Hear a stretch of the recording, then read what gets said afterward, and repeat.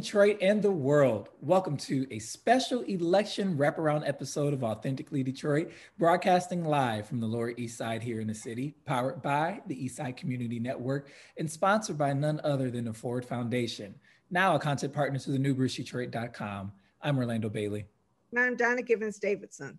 Thank you for listening in and supporting our efforts to build a platform of authentic voices for real people on the East Side of Detroit. We want you to like, rate, and subscribe to our podcast on whatever platform you listen to us on. We drop a new episode every week, so be sure to turn on those notifications. Today, we are happy to welcome independent consultant and creative and jack of all trades, Camille Johnson, who is Donna's daughter, her oldest daughter, or second oldest. Hey, Camille. Hey. Oldest, and the other unofficial co-host of Authentically Detroit, Kat Stafford, who also serves as the national race and ethnicity reporter for the Associated Press. Camille and Kat, welcome to Authentically Detroit. Thank you.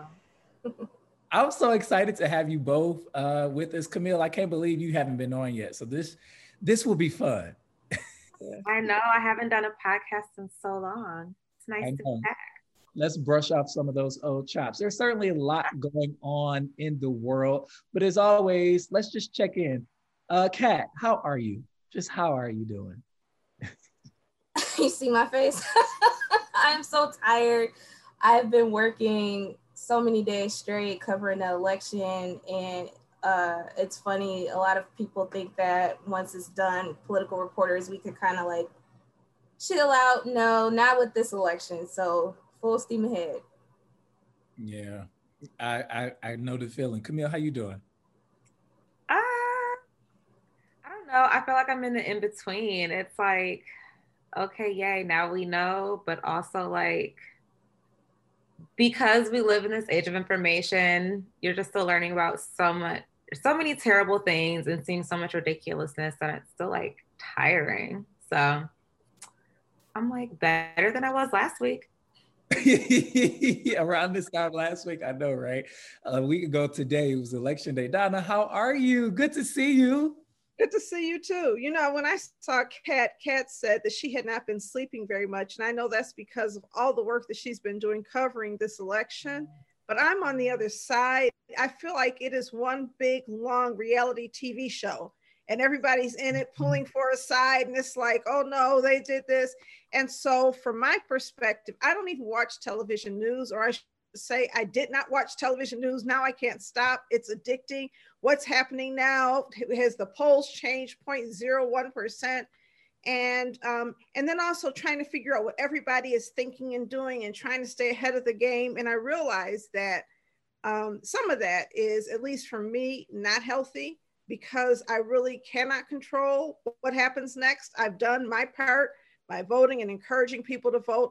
And now we just have to let things play out and have faith, I think, in what comes next. What about you, Orlando? I'm tired. I'm where Kat is. We worked, Richard Trade staff worked around the clock last week. We were taking turns and shifts, spending all day and night at TCF Center. And we, of course, were there when the disruption of democracy, I call it, happened at TCF Center. And it was actually something like to behold. It was actually traumatic. And, you know, being charged with trying to put words to that experience while not sleeping has been a difficult task. Election day, I was running around all over the place. I think I visited about 12 different polling locations here in the city. I interviewed dozens of people.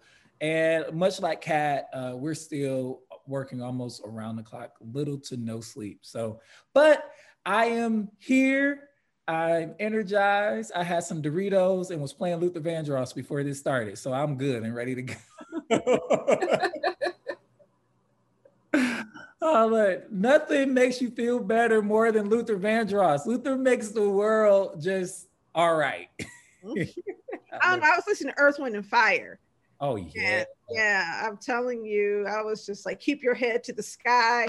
you know, and Devotion. Those songs just had me in my feelings. I was like, yes, keep your head to the spot, God. You know, and that helps. Point of Fire gives you a spiritual experience, man. Yes. I love them so much.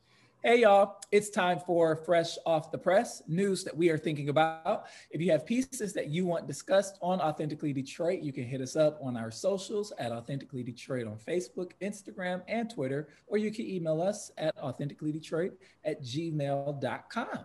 Donna, Fresh Off the Press. Well, this one's coming from the Detroit Free Press. Detroit lawsuit alleges more misconduct in elections process, seeking to delay certification. Dave Boucher and Paul Egan. This was filed yesterday at 6:22 p.m. And I love the picture they have of a man wearing a full face mask being removed by police at the TCF Center in Detroit, because it just speaks to the outrageousness and the entitlement of the people who thought they could stop this election, do and say anything. And so the lawsuit seeks a judge's order blocking certification of election results, citing a range of allegations from Republican poll watchers and a City of Detroit election worker. I have to be honest with you, his name is Jesse something or other. I looked him up on all the socials trying to figure out who this Jesse Jacob is identified as a Detroit City of Detroit employee who says before election day, election workers at a Detroit satellite center were repeatedly coached voters, telling them to vote for Biden and other Democrats. First of all, Jesse Jacob, literally nobody has to coach voters in Detroit to vote for Biden and other Democrats, okay? That is a given. That is a historical fact. It's so ridiculous. It's so insulting. And, then there's another one who said that he remained late at night as polls are processed. He thought tens of thousands of ballots were being brought into the center for counting. All of the ballots he watched being counted were for Biden. Again, shocker.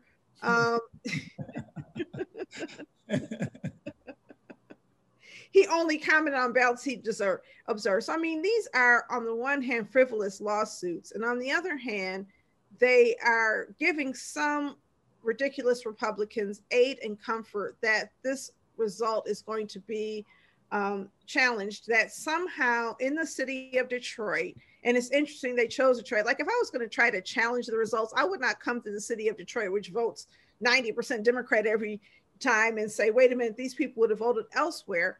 But they chose Detroit. And the president actually said that Detroit has historical corruption in our voting process. And this is not even covert racism. This is just overt racism, and it's ridiculous. So that's my story.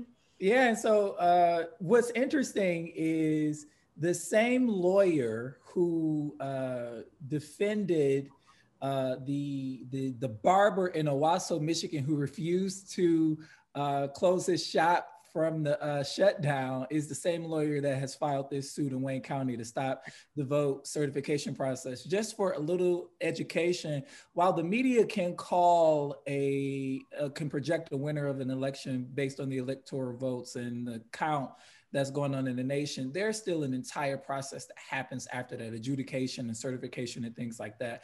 And so he's filed suit against the city of Detroit, the election commission, Janice Winfrey, Kathy Garrett, Wayne County Board of Canvassers to stop the certification of the votes in Wayne County. But what is crazy to me is that Biden's winning margin is way too large for any of this to really go far. And so it astonishes me the length of which racists, that's what I'm going to call it, people will go to retain power. One of the things that I know is power never likes to give up power, and a Biden win gives up that power. And so what we saw at TCF last week, what we're seeing in all of these frivolous, unfounded lawsuits is disheartening, it's racist, and it's traumatizing to folks. I don't think I've ever seen in my lifetime the disruption to democracy in counting votes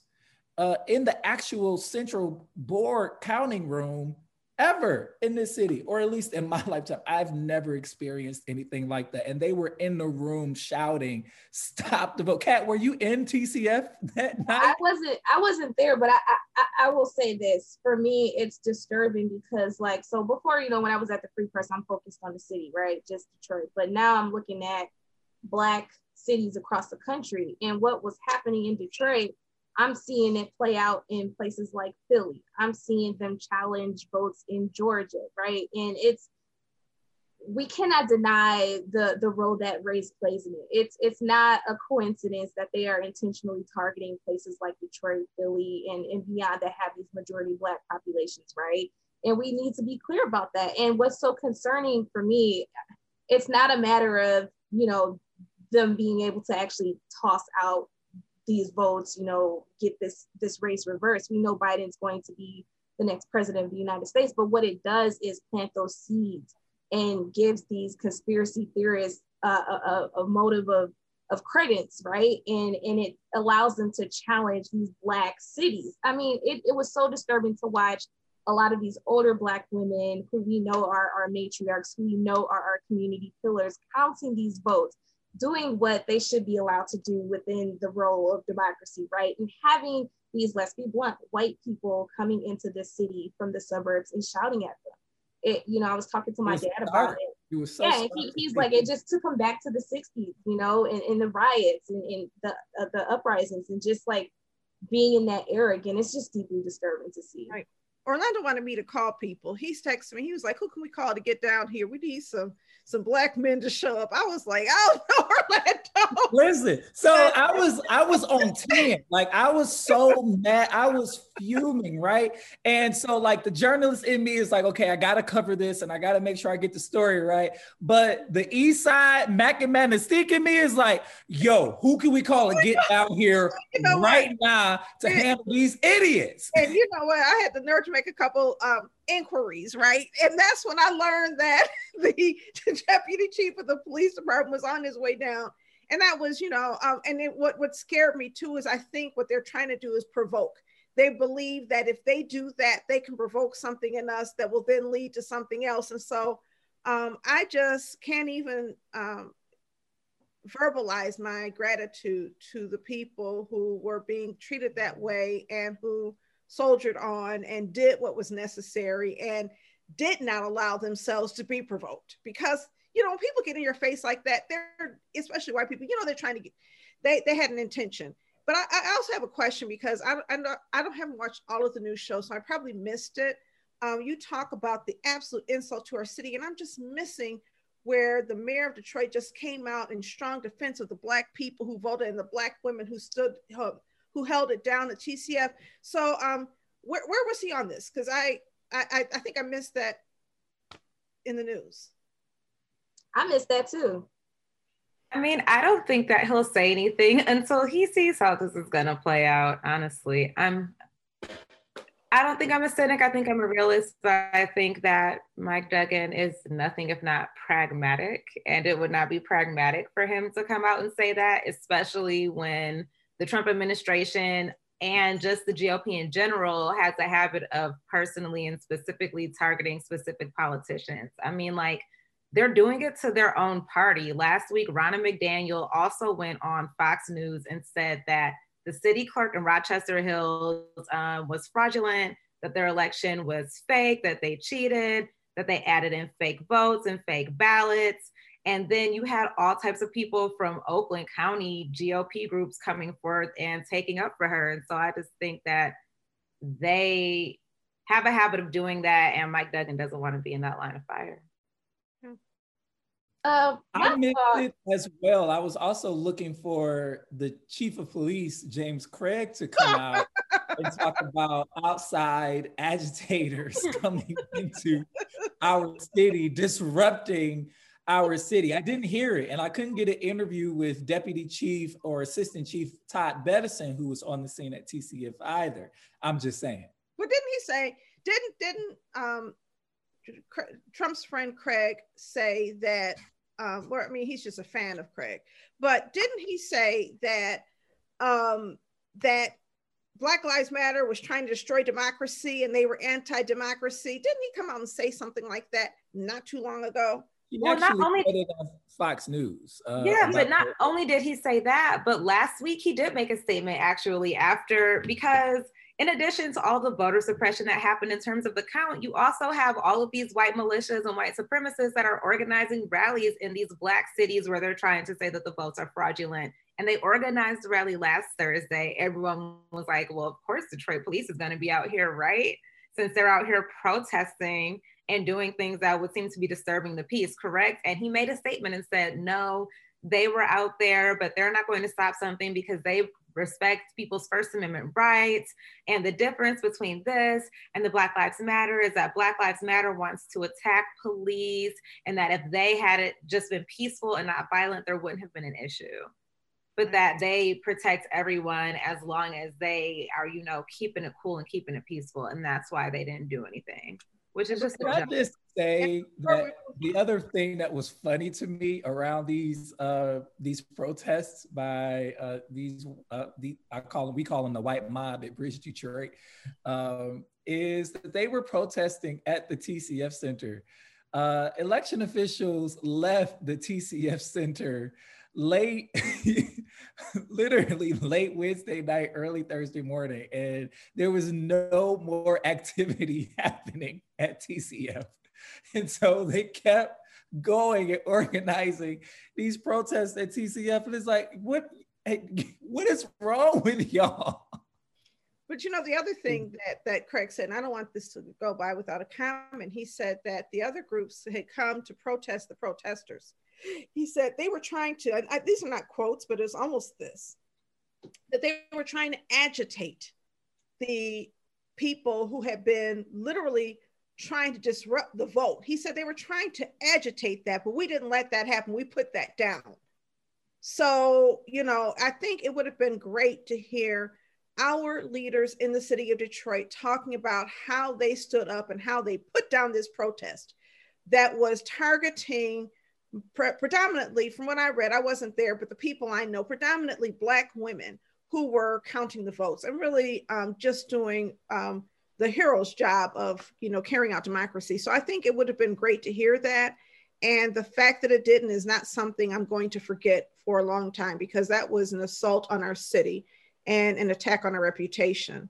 So that said, Orlando, I know you have a story also. Yeah, I think this will be familiar to Kat. This is proof Biden's win reveals power of Black voters. That's Kat Stafford, Aaron Morrison, and Angeliki Castanis are reporting for the Associated Press. And so the AP did, I think, a magnificent job in putting a button on the power of the Black vote in America. In fact, the lead says power, respect, finally. And what we found, what the AP found, and what I was, you know, encouraged by, is that Black voters turned out in droves, even more than they did in 2016 for Hillary Clinton to push Vice President Joe Biden, now President-elect Joe Biden, over the edge, and turn a traditionally red state blue, which has the power and potential to really change electoral politics in America as we know it. And what the article also did that I love is it gave a nod to the activism and organizing community. And I want to do the same thing while we're talking about this story. I want to give a big, huge shout out to Brandon Snyder and the entire staff at Detroit Action, as well as other organizations in the city who were really on the ground doing the work. Most of the people that I interviewed on election day were millennials and were first-time voters.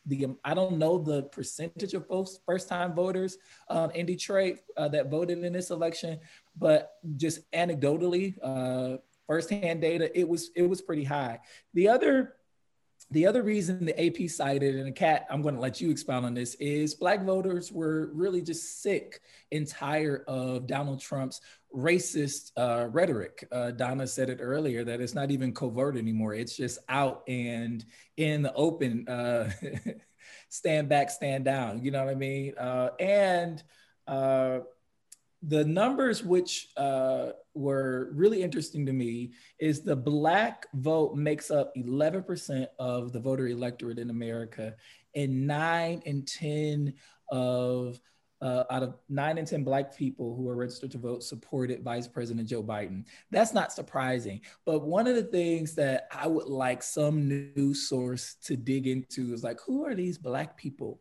We had 5,000 more votes in Detroit for Donald Trump than we did in 2016, this election, 1 in 10. So that means 1 out of the 10 is voting either third party or for Donald Trump. Who are these people? Kat, your thoughts on this? You just said a lot there.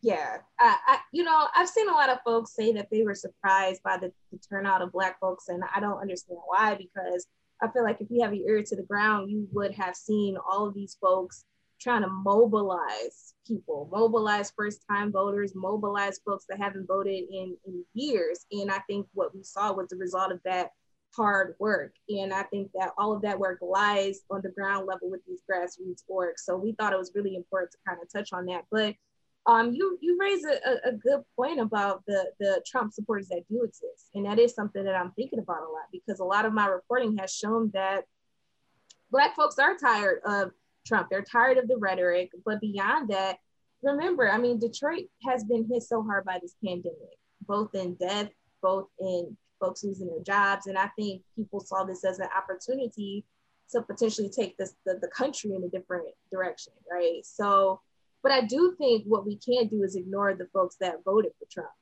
or the people that still stayed home. And I think in the city, there are a lot of people that still feel like, regardless of if it's Biden or Trump in the White House, my personal predicament is not going to change. I'm still impoverished. My children are still struggling in school, and I'm still struggling to put food on the table. So I think that the next thing for the Democratic Party will be to figure out how do you mobilize those folks and show them that you're not just trying to get their vote, but you're going to actually do something for them. I mean, Trump has a pimp mentality, and there's some pimps in the hood. So there's no question to me that there's some natural affinity between certain people and Trump. Wait. What? He was trying to keep a poker face. What? I'm sorry. I wasn't ready. I'm like, did I hear that right? Because Camille didn't have a reaction, and I saw Kat. I'm like, wait, did she just say? I'm used to it.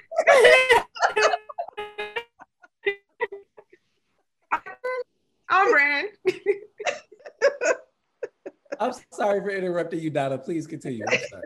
That threw me. I'm sorry. But I think there's that. I think also we have to acknowledge that Detroit is not as Black as it used to be. And there are new Detroiters who are moving here who do not have, so Detroit does not automatically correlate with Black. Not saying that all of the new voters are not Black, because I know that there are Black people who did vote for Trump, but I think that we have to look at Detroit differently when we look at the concentration that's happening downtown. In fact, we're losing more Black people in Detroit and getting more white people in Detroit. If you look at population, those who say they live here, because I know some of them still aren't acknowledging this as their residence.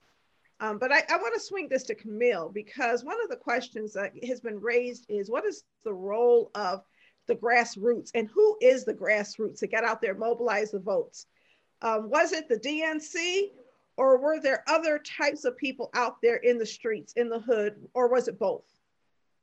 From what I see and from what I've seen, a lot of the grassroots has been people that are like, organizers like Brandon Snyder that are from organizations that don't have a ton of funding, that don't have a ton of corporate support, that are really scrappy, that have strong grassroots community engagement, strategies. And I think that what made that most clear is so I've been following this on Twitter because, so much has happened in this news week that it's hard to keep everything straight. But there was, a blind item that came out about some meeting that happened with the DNC leadership and Nancy Pelosi after it was confirmed that she had been reelected and that she was running for speaker again, where she said that the people on the left of the party needed to make sure that they got their stuff together and basically, stop trying to push the party more left and more progressive, because if they kept doing that, they would lose seats and lose elections, which is insane because the people that are doing the grassroots work on the ground and turning out new voters,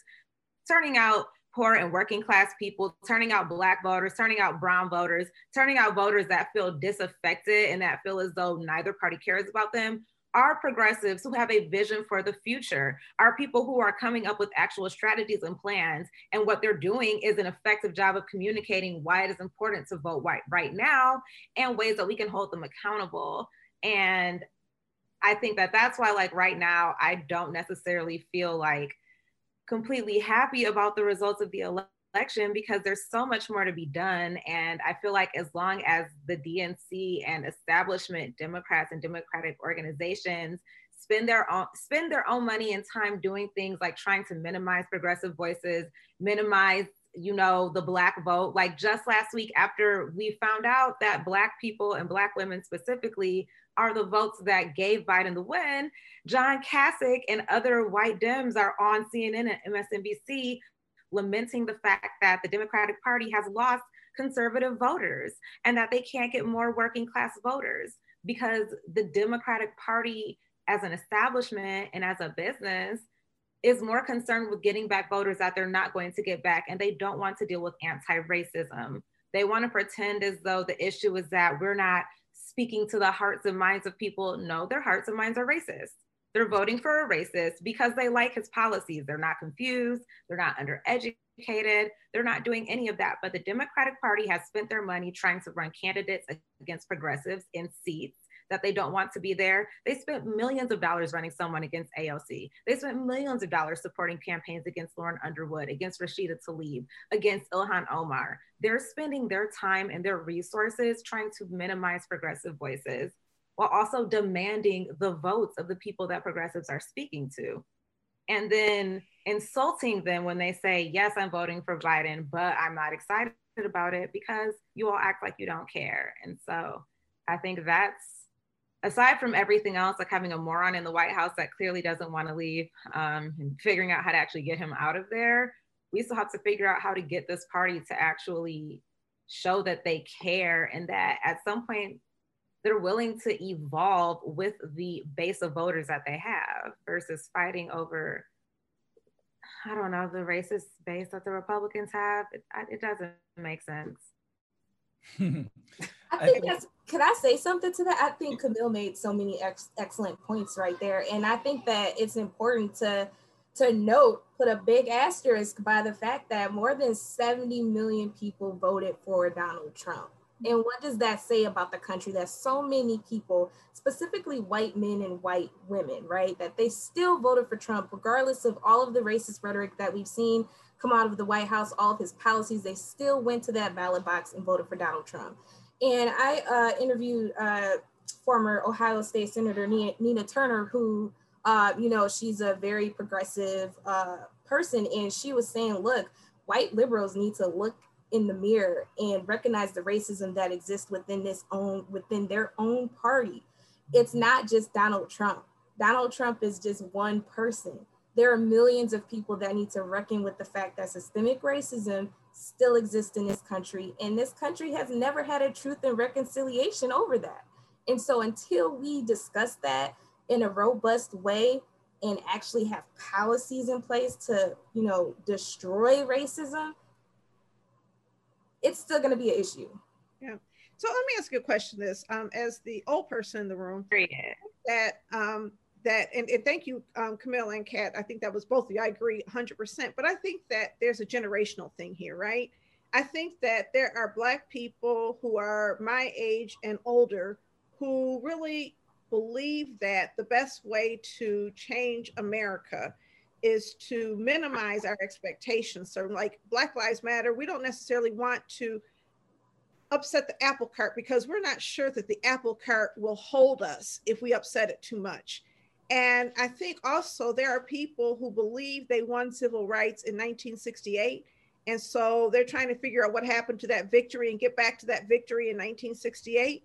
Although if you look back in 1968, things had not been won. We had victories, but there are many things that have continued since then unaddressed. And I think one of them is classism. Another one of them is this whole respectability framework. And then we moved into this neoliberal space where everybody's just trying to get rich and wealth is the way to equality and power. And so I feel like there's a generation that has come behind us that's challenging all of that and really shaking up not just the core of white political thought, but also a lot of Black political thought is much more conservative than where I see a lot of young progressives. I mean, yeah, I'll speak to that and I'll yield to Camille and Kat. I think that, we had a lot of millennial and Z criticism of Vice President-elect Kamala Harris and President-elect Joe Biden, particularly on their tough stances on crime, the crime bill in the 90s, and Vice President-elect Harris's prosecutorial discretion, right? And one of the things that, I remember and that I talked to folks about was our parents, our people in our family were happy about those bills. They were happy about, though in the 90s, they were happy about those stiff penalties because a lot of us were victimized by, a violent wave of crime in the 90s. But I also think that the getting by just to get by just does not sit well with this generation. I think the millennials and the Zers want explicitness beyond the word service. And so I know now that the Democratic Party is at least willing to give lip service to Black women and Black voters in America. Vice President, I'm used to calling him Vice President. President-elect Joe Biden talked about the African-American community turning out for him one more time, and they've always been there for him. And Kamala Harris also acknowledged Black women, and that's great, right? It's great to get a thank you. It's great that they put that on a national stage, but people like Camille and people like my friend Evan Doherty are like, okay, we still working. What's next? What do you owe us beyond this loud and resounding thank you to move our community forward and to explicitly policy and legislate eradication of racism and racist policies? And people aren't, I don't think people, at least in some of the folks in my circle, are buying that will actually happen with a more central Democratic president and vice president. Yeah, so I just want to put a pin in something and just encourage us to research how Black people really felt when the crime bill was passed. It was extremely controversial. In the Congressional Black Caucus, and many people warned this is going to happen as a result of this vote.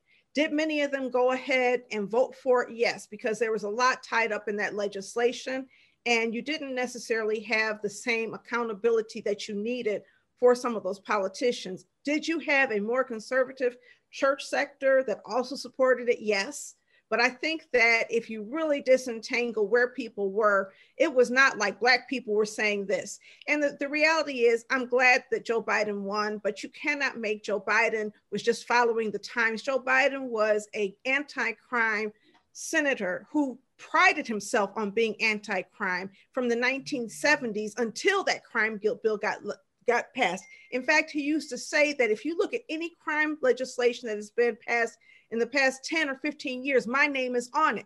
And so I'm happy that he seems to have a change of heart, but you cannot make us all collectively responsible for his erroneous legislative tactics. He did that. He co-sponsored these bills with Strom Thurmond. He co-sponsored bills with people nobody wants to talk to. Do I have a forgiving heart? And do I want to believe he's going somewhere else? Yes. But I also believe that an organized electorate can also stand and to hold him accountable for every single promise he has made during this campaign season. And it is up to people like the younger generation and people like me in support of that to really create accountability and a pathway forward. I want to bring you in on this, Camille. Go ahead. I think a lot of times we talk about how it shouldn't shock people that white women vote with white men or are invested in racism because so much of what they have is invested in the system. And we talk about it when we talk about Black and right? Like a lot of it is they're invested in the system, but so like I think that all of us in some way are invested in the system. And I was having a conversation about reparations with a group of people, and someone asked, like, what would you be willing to give up so that everyone could have reparations? Like if the government was like, all right, bet everyone can have reparations, but you know, everybody's gonna have to give something up. So figure out what that is and bada boom, we'll work it out. And no one could answer that question because for so many Black people, just like white women and white men, we get something out of the system as well because it's extractive, but it also rewards people for doing what you're supposed to do.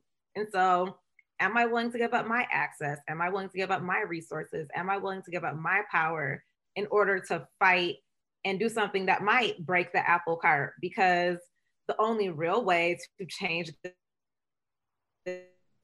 a new system, and that means all of these things that you've worked for, all of these things that you spent your life buying into and putting money into that gumball machine, you're not going to get a return on that. You're going to lose all of those things, which is funny because I saw something yesterday that talked about how like it was supposed to be, I think, encouraging for people that feel like bleh right now, like me. I mean, it was like, you know, true revolutionaries understand that you're going to do all this work fighting to change something and break a system and create something new, that you're going to be dead and gone before that happens. But every single thing that you do leads up to that. And so I feel like sometimes people need to like maybe manage their fears before they stop themselves from actually becoming more progressive, because we're not going to like topple Rome in a day. But also be willing to give something up. Like, no one wants to be living like the Hunger Games, obviously. You don't want to be living your worst dystopian film nightmare, but I think if we want better for everyone, we have to be willing to sacrifice something. And that's why we have the issues we have in our government now. Like we have politicians that even if they started out and they really cared, they've gotten power and they've gotten rich and they've gotten access to things that they don't want to lose. And the only way to keep those things is to make decisions and do things that go against the best interest of the vast majority of us. And got to start holding people accountable for that. And I don't really know what the mechanism is right now. Yeah, what I got. Go ahead, Kat. Say something. You know, when I was talking to Martin Luther King III, I asked him if he thought that his father's dream had been realized 57 years later, and he said no. And you know, we kind of had this conversation about, you know, just thinking about at that time, you know, people told him, well, let's just wait. Let's wait until this time to push for this, or let's get this part and then we'll do this 2 years later. And, you know, his response often was like, no, we are going to push full steam ahead. We're going to get what we deserve. And I think fast forward to 2020, when you're talking about some of these younger folks that are millions that are protesting in the streets, that are demanding change, the movement for Black lives, I think they feel that way too. When is a good time to demand for change in my community? When it's never a good time to have this uncomfortable conversation. And I think that when you're looking at these younger generations, that feeling is amongst so many of them. And I think that it's going to be very hard for the Democratic Party moving forward to ignore these people if they really want to continue to have such a significant amount of Black support. They're going to have to develop some more progressive, you know, policies. They're going to have to respond to these demands. I know the Patrisse Cullors, who co-founded Black Lives Matter movement, you know, they sent a list of demands to Biden already. And they told me, you know, they are not stopping. The protest does not stop. He is just the new opponent. He is someone that they're going to push and push and push. And I think that that's really key here. Is that the Black agenda that I saw? That's didn't she publish an agenda, or I think. Yeah, so, you know, they have their thing with Patrisse Cullors for the Black Lives Matter, but then there's the movement for Black Lives. You know, they're all pushing for the Breathe Act. They're pushing for various measures to not just address criminal justice reform, but like economic things, you know, housing, all of these issues that tend to affect us.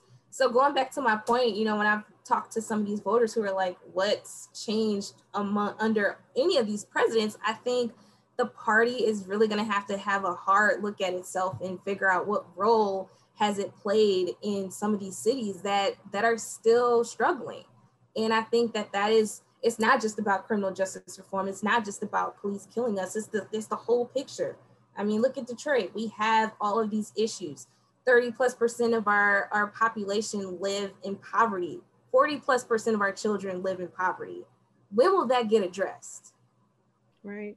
One so of the I saw that Agenda Black to the Future, and I thought it was really, really well done.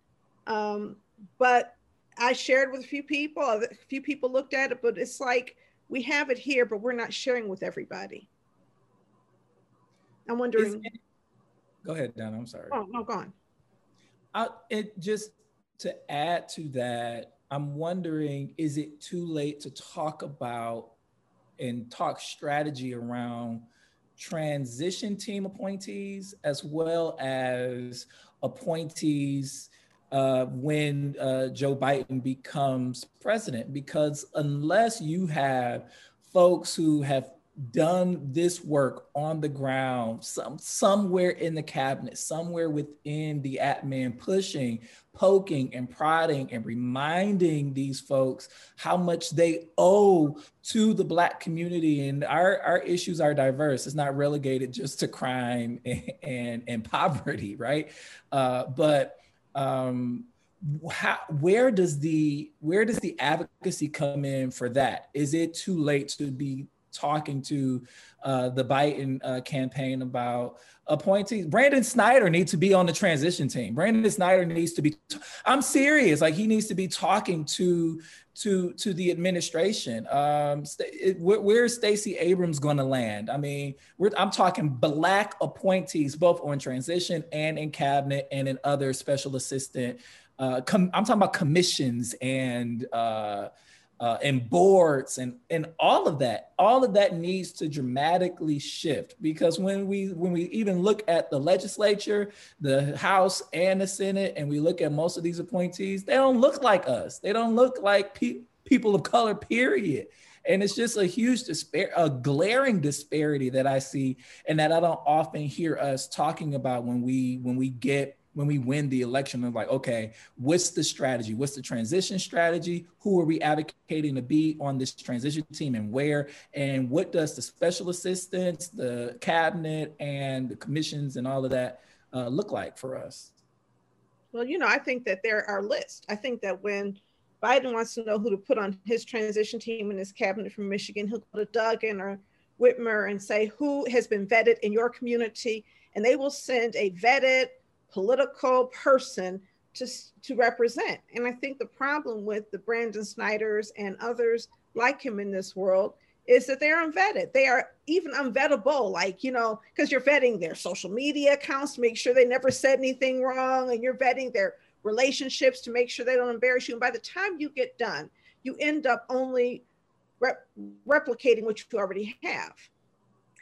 Well, I think that right now we're getting a glimpse of what their strategy is going to be. And right now I'm kind of the wait and see person. You know, I feel like when media first announced that he was president-elect, immediately on my timeline, it was like, all right, bump that next. Who are the cabinet appointees? What's he going to do next? And we've seen articles come out from both, not both, but like all sides and groups and factions of the Democratic Party in the last 5 days over the direction of the party. But he's announced the task force on coronavirus. So I'm looking to see who he's selecting for that. And I'm also looking to see just what his rhetoric is and how he's speaking toward things, because right now the Biden administration has a decision to make. They know who the players are. They've seen how their voting base is vocalizing who they want to support. They're seeing what the backlash is anytime someone tries to minimize the votes of Black people and the impact. I mean, Eva Longoria found that out the hard way on Sunday. She put both of her feet in her mouth and then turned around and did not apologize, and then still kind of didn't apologize. But Kerry Washington took up for her, so I guess she's okay. But, I think that they're seeing that going forward.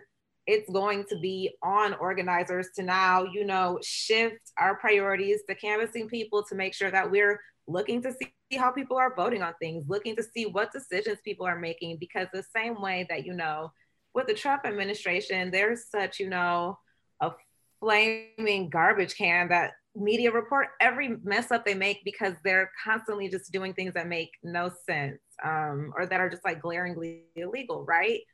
But we have the opportunity to now protest against things like that, use our voices to make sure that we keep the same pressure on our representatives and the people that they've appointed as we did on the GOP. Because as long as we don't, or as long as we do continue to use our voice in that way, I think that the Democratic Party will respond in some way, or if not, then they'll just look really bad, and that'll be on them, you know. Anna, you bring up an important point to me, this vetting process, and it's something that I hadn't thought about, making sure that people are vetted. And I think that's why we often see just, you know, circular almost administrations in Washington, and the reuse of folks from past administrations coming back, and not a lot of new blood. And when you have powerful people appointing people to power, it just, I don't know, but it's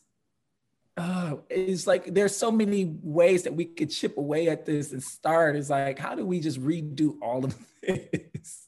I have shared with you guys the names on the transition team that they have announced.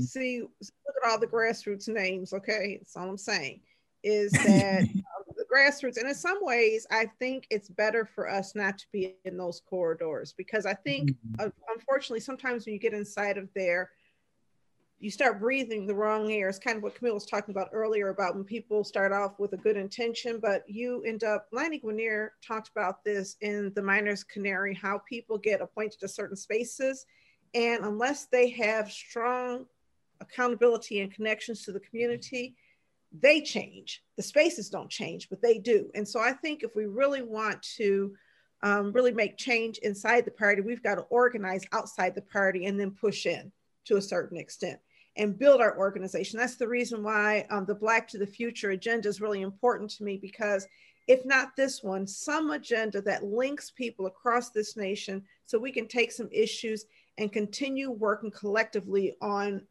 our shared Black agenda, which we don't have right now. I don't think we don't have lobbyists that are really focusing on a Black progressive agenda right now. And I think we need them. I think we need to invest money in those lobbyists so they can start putting money in campaigns, because that's how things change in America.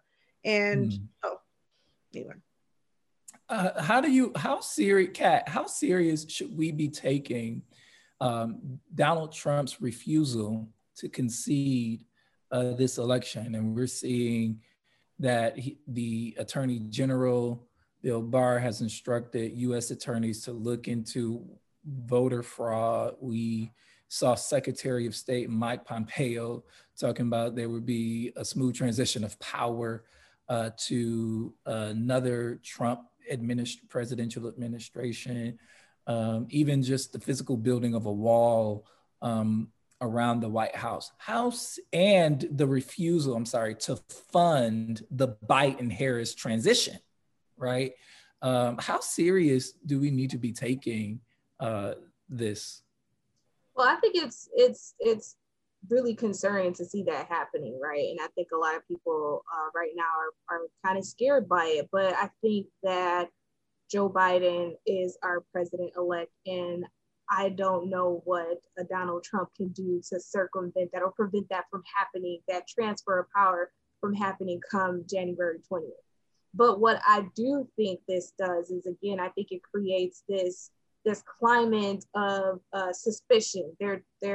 Some people believe they're trying to create a suspicious cloud that will hang over Joe Biden's presidency, right? That he did not get this fair and square. And I think that's very dangerous for the electorate, in the fact that, going back to my earlier point, we know that Donald Trump has a lot of supporters, right? A lot of supporters. And so they're going to believe that. And I think that's going to be a challenge for Trump. But I think that the greater challenge, I think, is for the media to not both sides this issue. We need to be reporting it clear we need to be stating it what it is. And every time a Pompeo or someone along those lines says something like this, we need to state what the facts are, because we should be discerning that and making it clear for readers and for the public. And I think that that's going to be crucial. Do you think they've been doing that so far? You know, I think, you know, AP internally, we've been talking about how every time we have a story along these lines on this issue, we have boilerplate language that we are going to place in every single story that says this is not fact, this is what it is. And I think every media outlet should be doing that. Am I seeing that? No.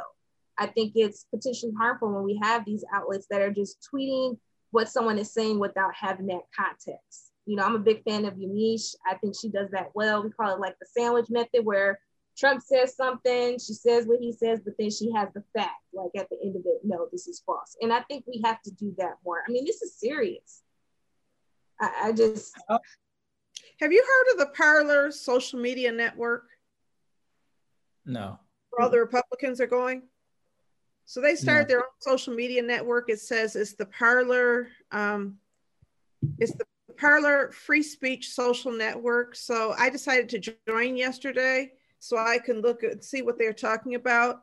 I want to tell you how hard it is to join the social media network. I mean, they have so many security protocols in there, and they kept kicking me out, but finally I was in, and then they said that the page was suspended. So I think the other thing that we may want to make sure of is that we have people who are watching what they're posting there. And I watched it for a few hours yesterday, and it was just stupid, but I may not be in all of the rooms. I encourage everybody to get a Parler account, Parler. If you have the stomach for it, I just feel as though they're trying to run and hide, and we shouldn't let them. So they may kick me out because I don't know if they are, I don't know how they did it, but all I know is I couldn't make it past security for like half an hour. Misinformation is such a huge issue, and I unfortunately don't think it's going to go away. And, you know, I've seen some stories say that Donald Trump will concede at some point, but he's already trying to develop a pack, potentially do another run in 2024. So it's a lot to pay attention to. I'll say that before I get myself in trouble.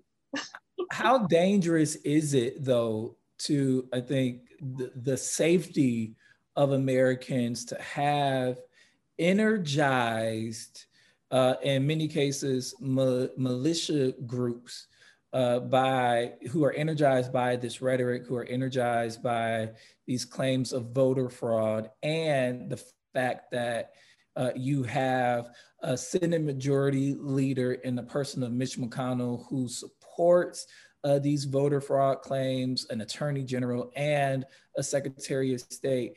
I mean, will we see like chaos in the streets? I mean, Camille, like I'm a little uneasy about this. I got to tell you, because I've never seen anything like it. I've never seen it. I mean, I think it's important for us to remember that, like, number one, misinformation is a bedrock of white supremacy, because to them, it's not misinformation, it's fact. And the misinformation that they trade in is almost always just rooted in racist stereotypes. It's cheating because Black people did it, and Black people voting, period, is cheating because we shouldn't be able to vote. The stuff that they're doing and the tactics they're using are straight out of the Civil Rights Jim Crow era handbook, when they were trying to violently suppress votes, when they were trying to find any way to throw out Black votes and stop Black power. And so that is really dangerous, but I think that what we're seeing right now is white supremacists trying to reassert their power in public again. When they say make America great again, what they mean is make it so that we can do whatever we want with no consequence again. Because, you know, it's, oh, well, I like the Blacks and I like the blank and I like the this and that. And what they want back is power. What they want back is the ability to do whatever they want. And even the whole voter fraud thing, it's a strategy. And there was an article that actually came out today that talks about how a lot of the junior lawyers at the firms that are representing him in Washington and in a few other states are going to reporters and talking about how they feel like what they're doing is wrong and unconscionable because these lawsuits are not based in facts. You know, he has the one that he had someone file in Detroit, but they're filing them everywhere. And the courts are coming back and saying, yeah, actually dismissed because they're not even filing evidence. They're not filing the required affidavits. They're not filing the required paperwork, anything. But it's a purposeful attempt to undermine public confidence in the election, in voting here, period. You see Lindsey Graham complaining about the fact that if we don't stop mail-in voting, we'll never win again, because the real tea is that people don't like them. And unfortunately, we figured out how they're doing their voter suppression, and we figured a way around it. And the one thing that COVID-19 provided through their piss poor leadership and purposeful poisoning of poor and Black and brown people in this country is that we can mobilize people to do mail-in voting and to vote, and we can get people out when they are accommodated and when we accommodate people's civil rights the same way we do people's disabilities. And so they are losing their minds, they're losing their grip, and they don't know what to do about it. And it's all purposeful. But I do think that they're going to react violently because they're threatening it. And I like to take threats from crazy people seriously, because this is their worst case scenario. And they're like toddlers that have had something taken away from them. They're throwing a temper tantrum. And what scares me is that they were coming to places armed in other states. Like in Arizona, they were out there with guns. They had to send poll workers home. They did that in Philly. Some people, first of all, they threatened a race war, some like pundits. And then they came there, they found like an armed Hummer that was filled with like 40,000 fake ballots and guns up to the wazoo. And it was a white militia group. And it was on the Department of Elections building on Friday. Yeah, and I think that because the Democratic Party doesn't want to tackle anti-racism, we want to talk about freaking healing. Like, you can heal or reconcile racists with the people that they want to genocide. Like, they would literally rather pretend that didn't happen and we're back to normal. We have no strategy to deal with these people when they lose it. What are we going to choose? The police who are out here beating Americans every week still? And that was for protesting and beating them? I'll tell you what prompted my question. I have a relative who was out in Macomb County at a Walmart Wednesday. It was either Tuesday night or Wednesday night. And he texted in the family chat box that some white man pulled out a gun on him in the Walmart parking lot. Pulled a gun out on him in the Walmart parking lot because he didn't like the way he was driving. He didn't like the way my relative was driving. And my relative was reluctant, and he did not call the police in Macomb County to come and investigate what happened. He did not feel safe calling the authorities on this random white guy who pulled out a semi-automatic weapon on him. And so I'm just wondering, like, because of what we're hearing and because of what we're seeing, are there more instances like that are going to be popping up all over the place? What are we to do? You know what I mean? Like, where do we go from here? Let me say this. Just the FBI has been infiltrating these groups. They have named white nationalists as the biggest threat to peace in America. They've already arrested people who were plotting to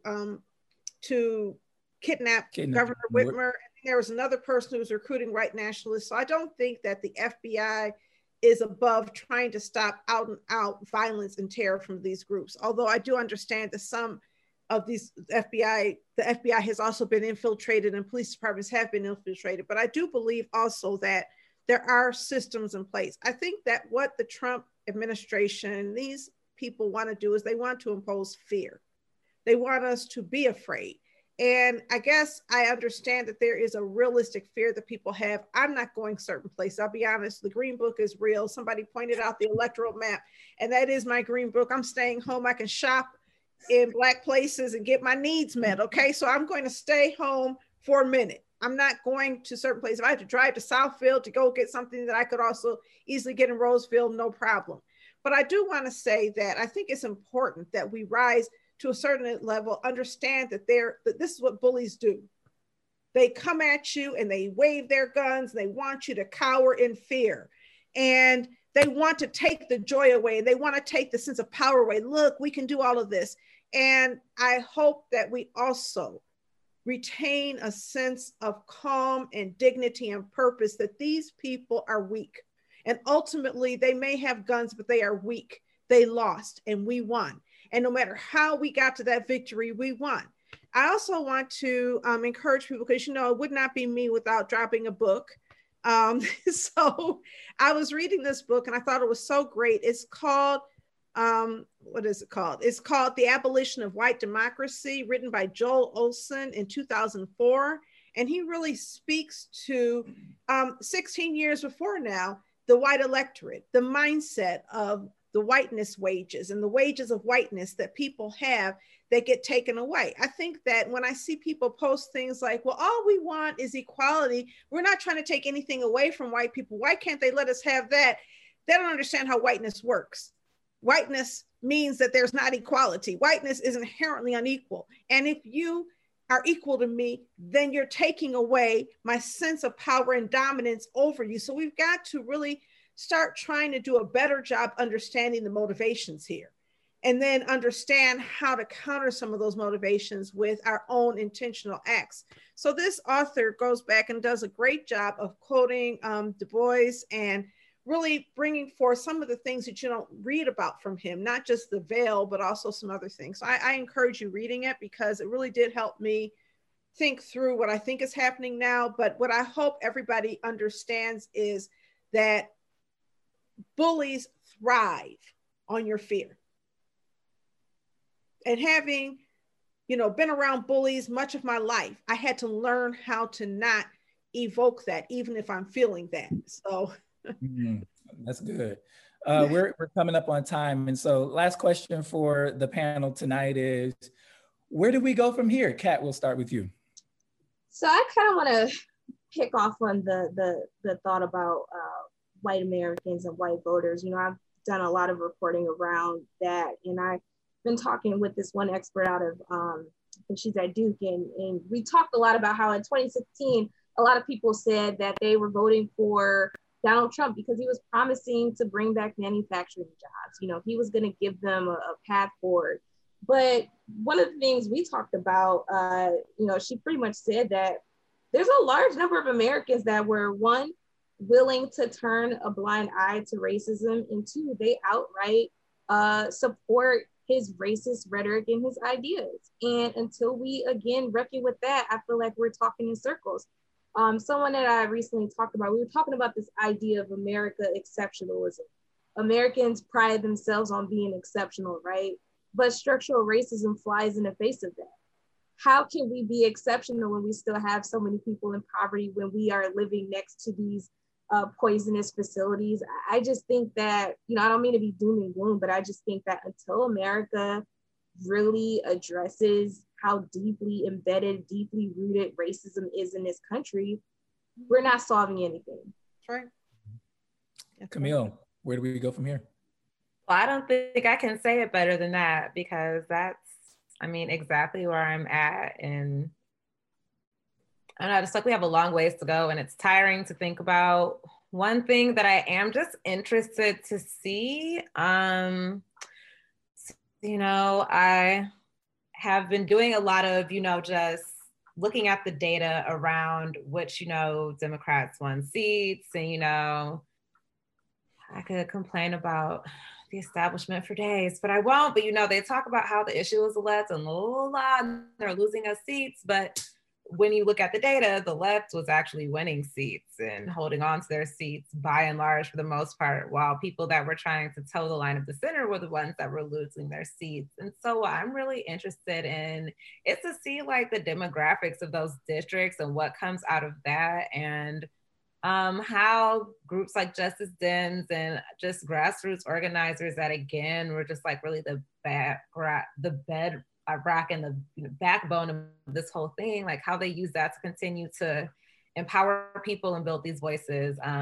Because at least for myself, I feel like it's super tiring to try to figure out how to change that, the party that supports my rights the most, I guess, from the inside. But it is really inspiring to see how people are still continuing to use the power that we have and the small but mighty resources that we do have to continue to flip these districts in a way that is kind of forcing them to change their stances, even if they don't want to. You know, I don't think any of us thought that the squad and any of the other Justice Dems that are in Congress right now were going to get some of the appointments that they got, the impacts that they've made. And if nothing else, they've shown how competent and impotent our party is, right? But I think they've also inspired people and inspired a lot of disaffected voters. And that's why you saw people getting out, especially when they were people that were plugged into that piece of like the movement. And so, yeah, I'm just really excited to see how we continue that momentum through this hellacious hellscape that we're in right now. Y'all, can I say one last thing? I'm sorry. Yes. I want to say something positive because I'm so negative sometimes. The one thing that I think is encouraging that I have enjoyed seeing is all of the little girls, Black girls, Black women who feel encouraged by Senator, now Vice President-elect Harris. And we could talk about her previous policies. We could talk about all of that. And I think that's necessary conversation. But, you know, I've talked to mothers of little girls who, when they saw her on that stage, they ran into their room, found their white dress, came back out and were watching her speak. And that's touching. And to have a woman in that spot for a lot of women lets these little girls know that they too can be what they want. And I think what that represents is that glass ceiling shattering and hopefully potential to come for so many little Black girls across the country. So I just wanted to say that. I want to thank you for that, Kat. As a Black woman who is about her age, who grew up in a society that treated me like I was less than every white woman, who went to Mercy High School and had teachers tone police me and shut me up because people were uncomfortable with my voice, who had students not speak to me because they didn't want to be around a Black girl, who went to U of M and was told, you don't belong here. And one student got mad at me and went to my professor and said, she tries to be so smart. As a Black woman who has had white people try to keep me in my place my entire life, as a Black woman who had white women and girls trying to keep me in my place my entire life, the fact that the first woman vice president was Black, I have to be honest with you, the fact that we got there first, the fact that Black women exceptionalism, the strength and whatever it is that we have to acquire in order to move forward in life, I was in tears. And it was gratifying to me because, and I said to my mother, who was 87 years old, I said, Mommy, did you ever imagine that a Black woman would be a vice president? And my mother started crying. So for Black women everywhere, I'm not letting anybody take that away from us. No, she's not perfect, but there is nobody who's ever been in the vice presidency who has been perfect. What she is an intelligent Black woman. She graduated from an HBCU. She is the perfect person to occupy that space who is post-baby boom, just by 1 year. Yeah. But she is post-baby boom, the first person to ever occupy that space who's post-baby boom. She's so many firsts, and I am just so excited about the reality of who she is and the symbolism of what that means, and a belief that her true connections to Black people when she was at Howard University and her friendships and the fact that she's an AKA will cement her in some centered sense of Blackness that would not happen with a white man or white woman in that space. What a way to put a button on that. Thank you so much, guys. If you have topics that you want discussed on Authentically Detroit, you can hit us up on Facebook, Twitter, and Instagram at Authentically Detroit, or email us at authenticallydetroit@gmail.com. It's time for shout outs. Anybody got shout outs? Donna, you have shout outs? Yes, I do want to shout out Detroit Disability Power for funding us to hire outreach workers. We hired 11 outreach workers to go out there and actually distribute literature and spoke to 10,000 voters. 5 of our outreach workers were young people in our community and 6 were adults. So thank you, Detroit Disability Power, which worked with Brandon Snyder's Detroit Action to make that happen. I want to shout out my friend Diane Hutcherson, who was there making it happen. as well as all of the other women. I know you have a long list of them, so I'm just shouting Diane out separately because she is my friend, and she was, you know, she really did what she had to do. I want to shout out Jadana Matthews Dingus for being my anger translator, because this woman is laying it down on Facebook. I love her. She actually has a shop, Margot and Max in Ferndale. She's an amazing upscale resale proprietor, but I'm telling you, she has just been great. And I think that we need people to keep us lifted in our thinking. And then also shout out Rachel Lutz and Nett Stabler, who also were at the polls trying to do their due. Yeah, I want to shout out Daniel Baxter. Daniel Baxter was clearly running things at the Central Counting Board and doing so with a level head and integrity, while still maintaining his continence in spite of all that was going on. Every single poll worker that I saw working at TCF, Summer Woods, who got a nod in the New York Times, Anika Goss and Jennifer Smith, Candace Fortman, all these Black women, Kalila Burke Gatson, Valencia Mobley, Lydia Jones, and you know, everybody who was down there at TCF around the clock, making sure that democracy had fidelity. New Area Detroit, who was able to turn and switch ownership of that gas station where that young man was killed to Black ownership. Shout out to Zeke at New Area Detroit. We want to shout out Dewan Dandridge of Black Leaders Detroit, who has a fund who will be granting small Black businesses up to $5,000 in grants and grant funding. And he wants to get that word out. So shout out to him and Stacey Abrams and everybody who contributed to the results of last week and who are helping to tell the story. Shout out to Olivia Lewis at Bridge Detroit, who released a magnificent profile on 5 Black women who worked the polls in Detroit last week. So Camille, Kat, any shout outs? I want to shout out Black journalists who have spent the past several months covering what personally for me has been like the toughest things to ever cover, the pandemic, which is killing our people, joblessness, all of this stuff. So I want to shout out all the Black journalists who are putting in the work to make sure that our stories are told and that our voices are heard and that we're uplifting the folks that are in these communities doing the real work. So shout out to every Black journalist out there, including you, Orlando. Including you too, Kat. Camille, any shout outs? I'm gonna shout out Black Twitter, actually.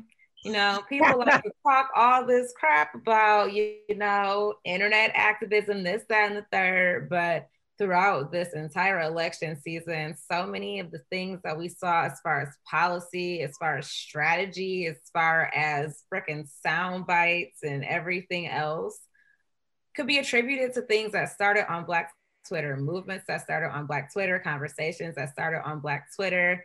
You know, people can try to minimize the effect that basically digital Black organizing has, because that's what it is. And I think the same way that Eva Longoria tried to minimize Black women being heroines in this election, a lot of times the media and people in power who are criticized by Black people on Twitter try to minimize the effects and the impact of Black people on this platform and the way that Black people have really used this platform to educate each other, to activate each other, to mobilize each other, to share information and make sure that people can read through misinformation, because we know Facebook is a cesspool. And sure, there's misinformation on Black Twitter, but our FBI agents will come out and knock that misinformation down and make sure that the good people are out here equipped and ready. Black Twitter FBI. Yes, and that we hold people accountable. And I think that it's something that has really empowered, again, voters that have felt disaffected to feel like their voices are being heard, or like their, you know, criticism has an impact. It, up until now, has been the easiest way for us to hold people accountable. If we didn't have the internet and we weren't able to communicate how we felt so quickly, I don't think that we would see the responses from people in power in the way that we do now. That's why Donald Trump's having a meltdown in public. But I just overused his power on that platform. Camille is a vanguard for Black Twitter. She is a general, okay, for Black Twitter. You got to follow her. Also, really quickly, So thankful for Kat. Kat will be appearing next week in the Urban Consulate Talk on Racial Equity with Phil Lewis from the Huffington Post, who's the front page editor of the Huffington Post, talking about racial equity within the journalism sector. So I just want to give Kat another shout out and shout out that event. Make sure you tune in for that. Thank you so much, Camille and Kat, for joining us today. We thank you for listening, and we want you to catch the wave.